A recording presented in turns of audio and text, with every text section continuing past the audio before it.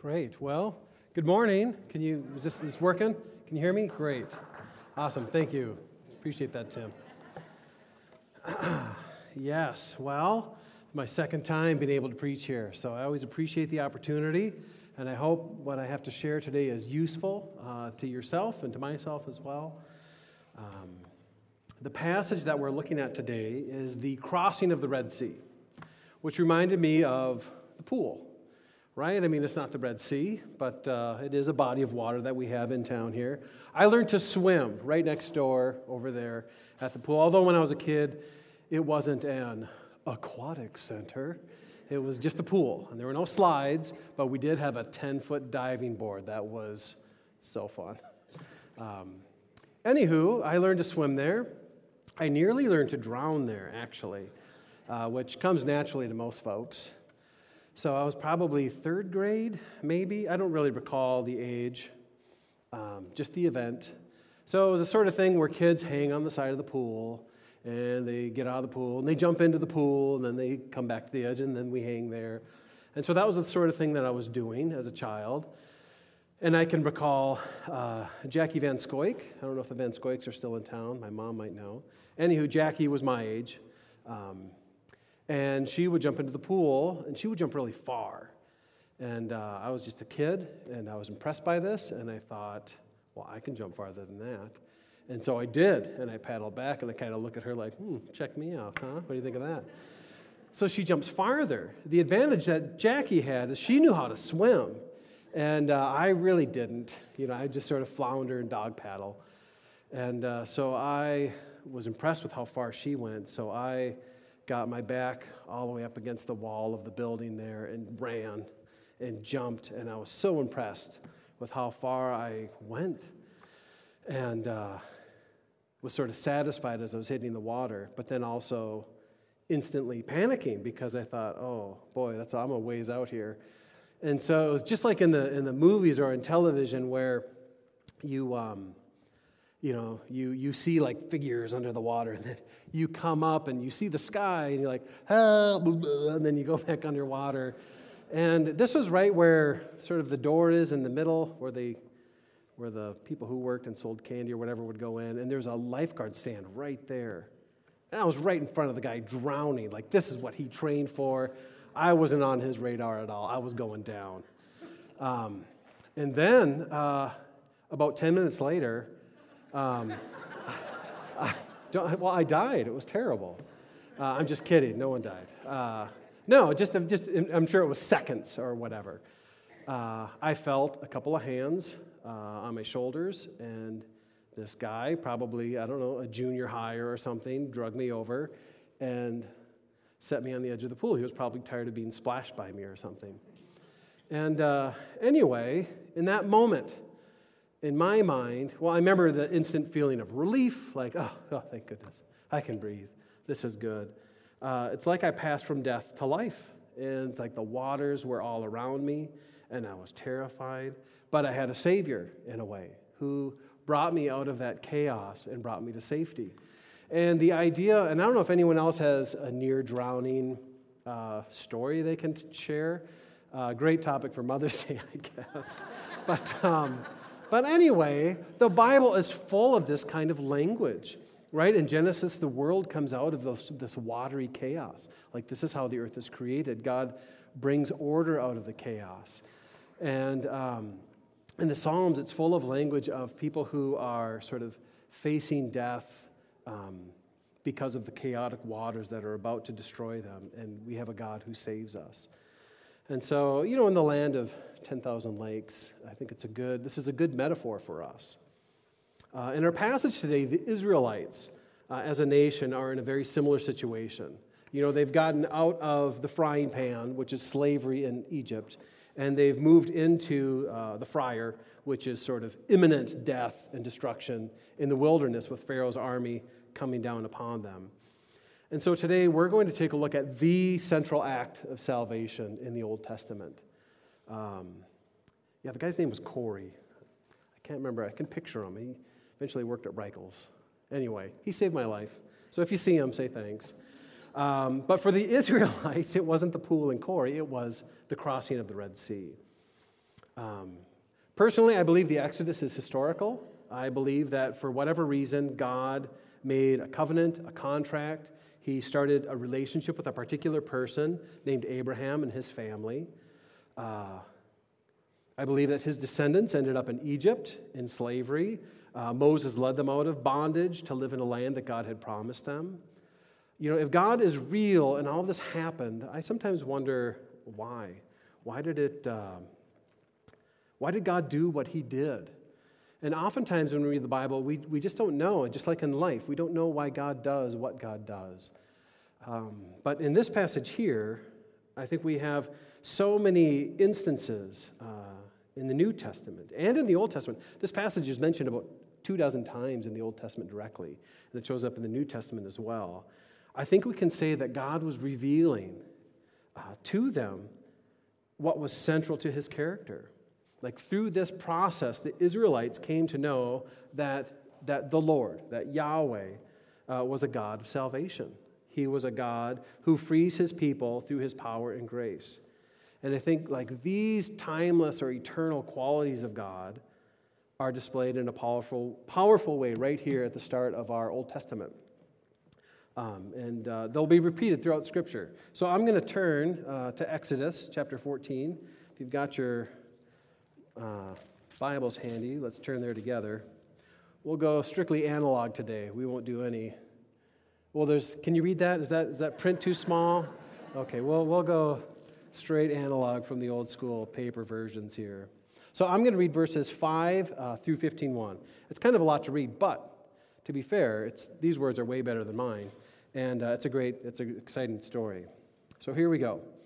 When the king of Egypt was told that the people had fled, the mind of Pharaoh and his servants was changed toward the people, and they said, "What is this we have done?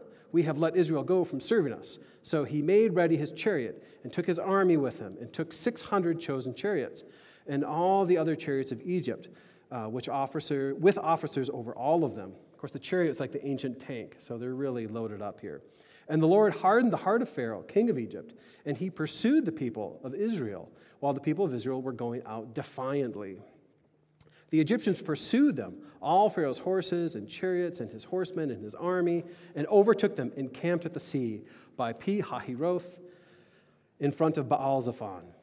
When Pharaoh drew near, the people of Israel lifted up their eyes, and behold, the Egyptians were marching after them, and they feared greatly. And the people of Israel cried out to the Lord. They said to Moses, "Is it because there are no graves in Egypt that you have taken us away to die in the wilderness?" Okay, ancient sarcasm. It exists. People were sarcastic in the ancient world, right? I think Moses knew that, actually, there were graves in Egypt. Anyway, what have you done to us, bringing us out of Egypt? Is not this what we have said to you in Egypt? Leave us alone that we may serve the Egyptians. For it would have been better for us to serve the Egyptians than to die in the wilderness. And Moses said to the people, "Fear not, stand firm and see the salvation of the Lord, which he will work for you today. For the Egyptians whom you see today, you shall never see again. The Lord will fight for you, and you have only to be silent." The Lord said to Moses, "Why do you cry to me? Tell the people of Israel to go forward. Lift up your staff and stretch out your hand over the sea and divide it, that the people of Israel may go through the sea on dry ground. And I will harden the hearts of the Egyptians so that they shall go in after them. And I will get glory over Pharaoh and all his host, his chariots and his horsemen, and the Egyptians shall know that I am the Lord, when I have gotten glory over Pharaoh, his chariots, and his horsemen." Then the angel of God, who was going before the host of Israel, moved and went behind them, and the pillar of cloud moved from before them and stood behind them. Coming between the host of Egypt, of course, host is army, coming between the host of Egypt and the host of Israel. And there was the cloud and the darkness, and it lit up the night, without one coming near the other all night. Then Moses stretched out his hand over the sea, and the Lord drove the sea back by a strong east wind, and made the sea dry land, and the waters were divided. And the people of Israel went into the midst of the sea on dry ground, the waters being a wall to them on the right hand and on the left. The Egyptians pursued and went in after them into the midst of the sea, all Pharaoh's horses, his chariots, and his horsemen. And in the morning watch, And in the morning watch, the Lord, in the pillar of fire and of cloud, looked down on the Egyptian forces and threw the Egyptian forces into a panic, clogging their chariot wheels so that they drove heavily. And the Egyptians said, "Let's flee from before Israel, for the Lord fights for them and against the Egyptians." Then the Lord said to Moses, "Stretch out your hand over the sea, that the waters may come back upon the Egyptians, upon the chariots." And the sea returned to its normal course when the morning appeared. And as the Egyptians fled into it, the Lord threw the Egyptians into the midst of the sea. The waters returned and covered the chariots and the horsemen. Of all the host of Pharaoh that had followed them into the sea, not one of them remained. But the people of Israel who walked on dry ground through the sea, the waters being a wall to them on their right hand and on their left. Thus the Lord saved Israel that day from the hand of the Egyptians. And Israel saw the Egyptians dead on the seashore. Israel saw the great power that the Lord used against the Egyptians. So the people feared the Lord, and they believed in the Lord and in his servant Moses. Then Moses and the people sang this song to the Lord, saying, "I will sing to the Lord, for he has triumphed gloriously, and the horse and his rider he has thrown into the sea." Let's pray. Lord, we thank you for being a God of salvation. Lord, I pray that you would be with us now as we dive into these passages, as we think about how you work in salvation, what all this means to us today, Lord. I pray that you be with me, that my words would be useful and beneficial to our church. Amen. All right. It's good to read passages like this aloud in church, I think, because they sort of speak for themselves. The importance and the meaning of the passage is really front and center. So I think we're good. I think we should just head. No, I'm just kidding. We won't head home just yet. We'll dive a bit deeper into the text, if you will. So let's take a look at a couple of the ideas, the big ideas that come out of this passage. The first and perhaps the most obvious in my mind would be the glory of God. In the crossing of the Red Sea, God wants his glory to be made known to Israel and Egypt alike. And glory is a great word that we often use in church, right? But we rarely talk about what the word actually means. This happens often, which is okay. But what does it mean at its core? Like, what is glory? So if an alien, landed in the middle of our congregation and said, "Bleep, bleep, boop, what is this glory of which you speak?" How would you reply? What would you say to this alien? And thankfully, the Old Testament speaks very practically, very simply, in sort of very earthy ways about glory and about God. In the Hebrew, the phrase here is v'ikavda, with the verb kaved right in the middle of it, which means to be heavy, right? So glory and weight go hand in hand in the Old Testament. So if you translate it in a very literal way, it might read, "that I may become heavy." It's like we're talking about a weight program, a weight management program for God, which sounds not blasphemous, but sounds strange. But it's not that. It's not a weight management program. I take this very simply. In the eyes of the Hebrews, in the eyes of the Israelites, and in the eyes of the Egyptians, God will be made weighty. He will be made great. He will be made large. Pharaoh will be made small. He will be made light. In English, we often talk this way. Well, that's a big deal. Oh, it's huge, or huge, or that is enormously important, right? We talk this way in English, and I think it's the same idea in the Hebrew. So in the most basic way, God is saying that he should be considered greater than Pharaoh. And we might take this for granted, that the creator of the universe is greater than a single human within creation. But for the Israelites and the Egyptians, the answer to who is greater wasn't necessarily obvious. Pharaoh was treated like a god. People worshipped him. Maybe you've heard this about ancient Egyptian culture. Some ancient cultures, like the Egyptians and the people to the east of Mesopotamia, they liked to be worshipped like gods. Eventually, Alexander wanted to be worshipped like a god, and the Romans liked to be worshipped like gods. And the Israelites, who had just gotten out of Egypt, well, some of them just said they would rather be slaves again to this guy. And so who is greater? That's a great question. Who deserves glory? Who is weightier? Now, the Old Testament describes it in a very tangible way. The word glory in the New Testament is a little bit different. It's a little more philosophical. The word that they use in the New Testament is doxa, as in the word doxology, if you've ever sung that. And it comes from the word dokeo, which means to think or to seem. And so for the Greeks, glory then is the idea of opinion or estimation, the idea that God is highly esteemed. He should be the highest in our thinking. So the weightiness in the Old Testament and high esteem in the New Testament, what do these two perspectives have in common? And I think of it as, in simple terms, as a matter of priority. Right? God, the idea of God, the worship of God, our concern for God, all of that, God should come first in our thoughts and in our actions. And this is what it means to glorify God. There's nothing more important, in a way. And the more you think about it, the more this makes sense. Right? The infinite creator of the universe, the source of all being, the source of all goodness and truth and love and wisdom, he should be first. He should take priority, shouldn't he? If not God, then who? And I believe he desires us to do this, not because he's a megalomaniac, right? Like, I got to get my glory because I'm bigger than you. It's not something like that. He's not terribly vain. God desires us to prioritize him because it's right to do so. And it benefits us. So Pharaoh was like selfishness personified. He treated himself like a god. He wanted to be worshipped like a god. What was the result of all this? Well, he became a cruel monster who enslaved other people to do his bidding. And so this was perhaps the most fundamental lesson that the Israelites could have learned or should have learned. And we're sort of in the same position today, if you think about it. There should be nothing weightier in your life, nothing of higher esteem in your thinking than God. Giving him priority leads to a life of happiness and peace. Like Jesus in Matthew 6 says, seek first God's kingdom and his righteousness, and all these things will be added to you. Make God your priority, and life becomes good. Or like John the Baptist, right? He says, Jesus needs to increase, and I need to decrease. These are the same thoughts, the same language that we see so early on here in the book of Exodus.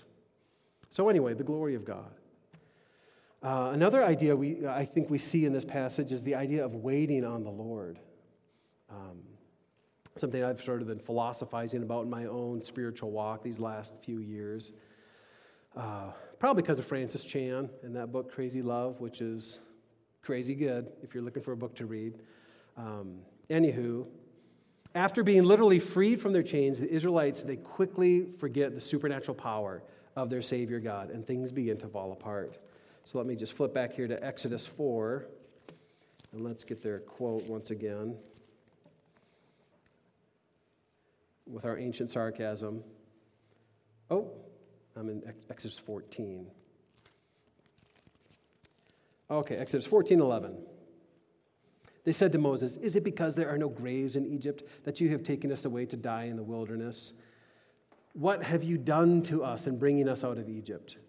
Is not this what we said to you in Egypt? Leave us alone that we might serve the Egyptians. For it would have been better for us to serve the Egyptians, to be slaves, than to die in the wilderness."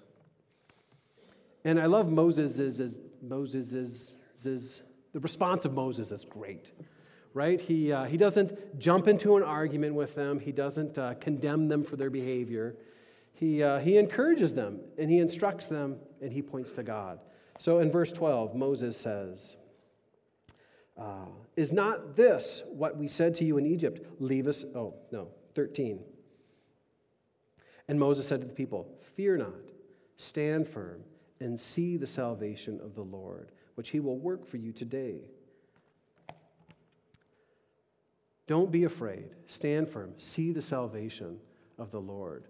The Yeshuat Adonai, as they would say in Hebrew. See the Yeshua of the Lord. That's literally what Moses says. Of course, Yeshua is the word for salvation in the Old Testament. Of course, it's where we get the name Joshua. If you turn that into Aramaic, then it becomes the name Jesus. Salvation is what this is all about. The people are carried from death into life, from slavery to freedom, through the act of a mediator. Moses brings about their salvation. There is a reason we see parallels to the New Testament. The God of the Old Testament is the God of the New Testament. We first learn of his character in these pages of the Old Testament, this God of salvation. And by the way, I don't know if you've ever looked at sort of the percentage of your Bible. About 3/4 of it, I think it's between 2/3 and 3/4. Is it that large? I think it is. The Old Testament is enormous. And a lot of people think, why do we have all this stuff? Why is all of this in here? But I think this is how we should read the New Testament. This is why we should read the New Testament, namely to learn of God's character. And so in the story, we first see what God is like here in Exodus. And, as C.S. Lewis puts it, God spent centuries hammering into the Israelites' way of thinking the sort of God that he was. Like, this is how God chose to reveal himself to humanity. And we're still reading about it today, which is wonderful. And just like it was a process for Israel to come to know who God is, it's a process for us as well, right? And what better way to grow through this process, to come to know our God personally, than by reading stories of how he's acted in history. So that's a good method of reading the Old Testament in my estimation. So Moses commands the people to wait and see the salvation of the Lord. Waiting on the Lord is an idea that shows up all throughout the Old Testament. Right? And I don't know I think we could talk more about this in Christian circles. In the book of Psalms, Israel's prayer book, you see David and the other psalmists using this language all the time, like in Psalm 40, right? I waited patiently for the Lord, and he finally heard my cry. He lifted me up out of the pit, out of the mud and clay. Isaiah uses this language all the time, waiting on the Lord. And I think that gets to the heart of sort of the revolution of the New Testament. The New Testament really talks this way. We wait. God is the one who does the saving, right? In 2 Corinthians 12, for the sake of Christ, then, I'm content with weakness, insults, hardships, and persecutions and calamities. For when I am weak, then I am strong. In our weakness, God is strong. He's the one who does it. Or in Ephesians 2, right? The very famous, for by grace you have been saved through faith. That passage talks about us being the workmanship of God. He's the one who's doing the work. Or in Philippians 1, he who began a good work in you, he will be faithful to complete it. God is the one doing this work in us. And we look to him and we wait on him. Or in 1 John chapter 4, why do we love? Why do we love God? Because he first loved us. His love comes into our life and it changes us and it gives us the ability to do what's good. And so, this is, in my mind, this is the glorious thing that separates Christianity from every other religion on earth, right? I think every other religion offers humanity a way of building their bridge to God or to the infinite or to nirvana or whatever the ultimate end is. It's on you. It's on your shoulders, and it's something you need to do, right? It's a Tower of Babel that's going into the heavens that you need to build. But that doesn't make sense from a Christian perspective. And I think if you stop and think about it, how could that ever even be possible? How could we finite human beings ever find a way to perfection? Have you seen what it looks like when we're in charge of things? I'm a fan of history, both ancient history and modern history. And I think we as humans are good at making a mess of things, right? And so there's this Christian idea that the world is fallen and we need a Savior. And so the New Testament's full of this. He works within us, changing our thinking, changing our desires and our attitudes, and the result is that we naturally want to do good things. We become trees that bear good fruit, right, to use the New Testament's language. It's not that we've got to do all these things, we get to, right? And I think, but this is a process of becoming more and more like God. In theology, they would call it sanctification. Sanctus meaning holy. Well, what does holy mean? Holy means to be set apart for God. And how do we more and more become set apart, devoted to God? If God is the one who does the saving, and we can't sort of white-knuckle our way into perfection, and we can't build a Tower of Babel ourselves, what do? I think we wait on God. We look to God. We follow God. We pray to him. And we wait on the Lord to work in our lives. And we expect. And then when you do that, at least in my experience, when we do this, things happen, right? Attitudes change, behaviors change. It's like in Philippians 4, Paul says, "Rejoice in the Lord always. Again, I will say rejoice. Let your reasonableness be known to everybody. The Lord is at hand. Do not be anxious about everything, but in everything, by prayer and supplication with thanksgiving, let your requests be made known to God. And the peace of God, which surpasses all understanding, will guard your hearts and your minds in Christ Jesus." Now, ironically, Paul said this while he was in chains. He's talking about ultimate freedom and salvation while he's in chains. Of course, the Israelites found salvation from their chains. But Paul found a salvation even greater while he was imprisoned.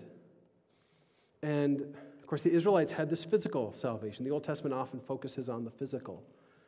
New Testament often focuses on the spiritual. And what salvation do you need in your life? I mean, maybe you're looking for a physical salvation.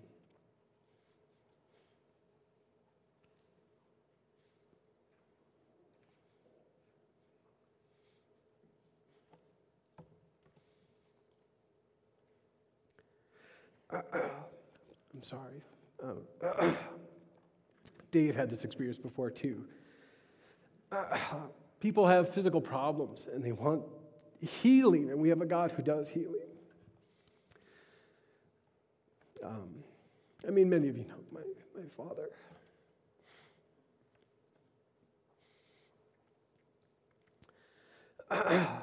Our God is in the business of healing, but praise God, He offers us a salvation that is ultimate, that's eternal, that goes beyond the physical. So when we face distress, when we face panic, when it feels like the armies of Pharaoh are coming around the corner and they're about to destroy, it is at moments like these, Paul says, we should bring our prayers, our petitions before the Lord and experience His peace and His strength. Now, waiting on the Lord is hard. Imagine for the Israelites what that would have been like. The army's coming down. He's like, just stand there. And he also says, be quiet, right? Stop your complaining and just wait. That would be hard. And in my experience, it's hard to wait on the Lord. It's hard to be still and to wait. Real quick story. Once upon a time, and this is just sort of a practical example of a time I waited on the Lord and it brought salvation. Amelia was in soccer. There she is. She was in soccer, and it was 25 minutes, would you say, to the soccer place? We lived way out in the sticks in rural Ohio. And I told you about how they talked last time. We was up there, and we seen, and I seen. Anyway, so we're playing soccer, and I love them all. I'm not trying to poke fun, maybe just a little bit. Anywho, we're at soccer, and it's fun. We drive 25 minutes there into the city. Amelia does her soccer, and we drive back. And I say, Amelia, where's your bag?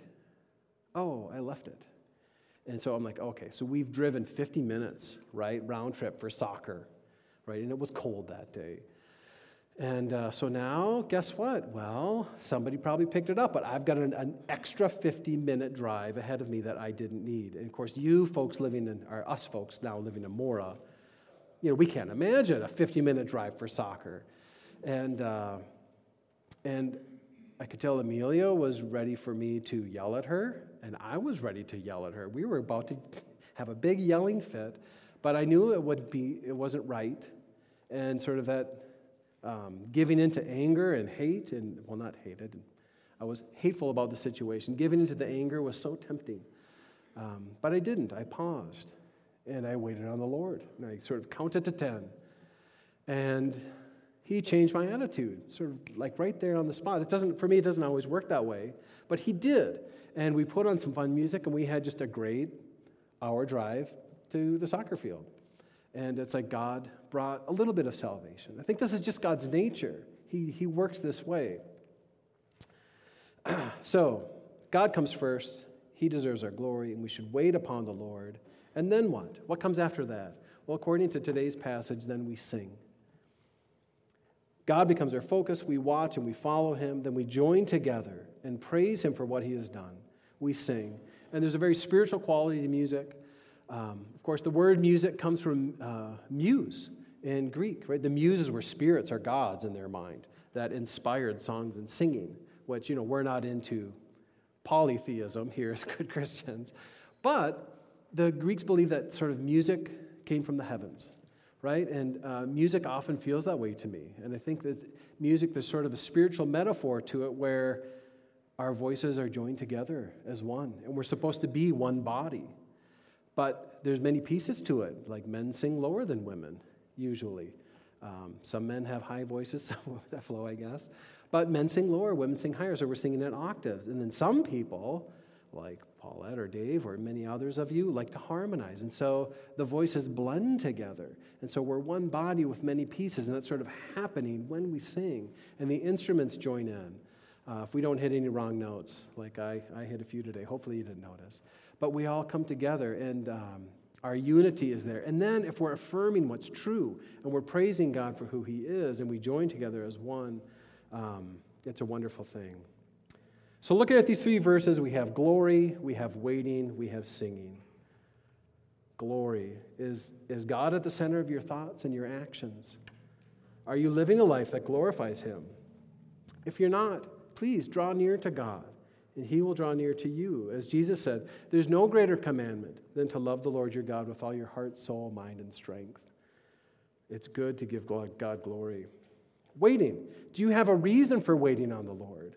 Are you facing Pharaoh and his army? Look to Him and wait on Him. Turn to our mediator, the Lord Jesus Christ, and put your faith in Him and see the salvation of God. And then last, singing. Do you have a reason for singing today? If yes, then it is good for you to praise God, even today. And I think that's what we have left. We'll sing together. So let me say a prayer, and the worship team will come back up, and we'll sing a song together. Lord, we thank You for this day. We thank You for Moses and the Israelites and how You acted in saving them from the Egyptians, Lord. I pray that we would give You glory and have You at the center of our thoughts and our actions. And I pray that we would wait on You when difficult times come and in our daily walk with You, Lord, looking and expecting for You to work and change our hearts, change our minds, our way of thinking, our ways of living. Lord, I pray also that we would sing praises to You even now. Amen.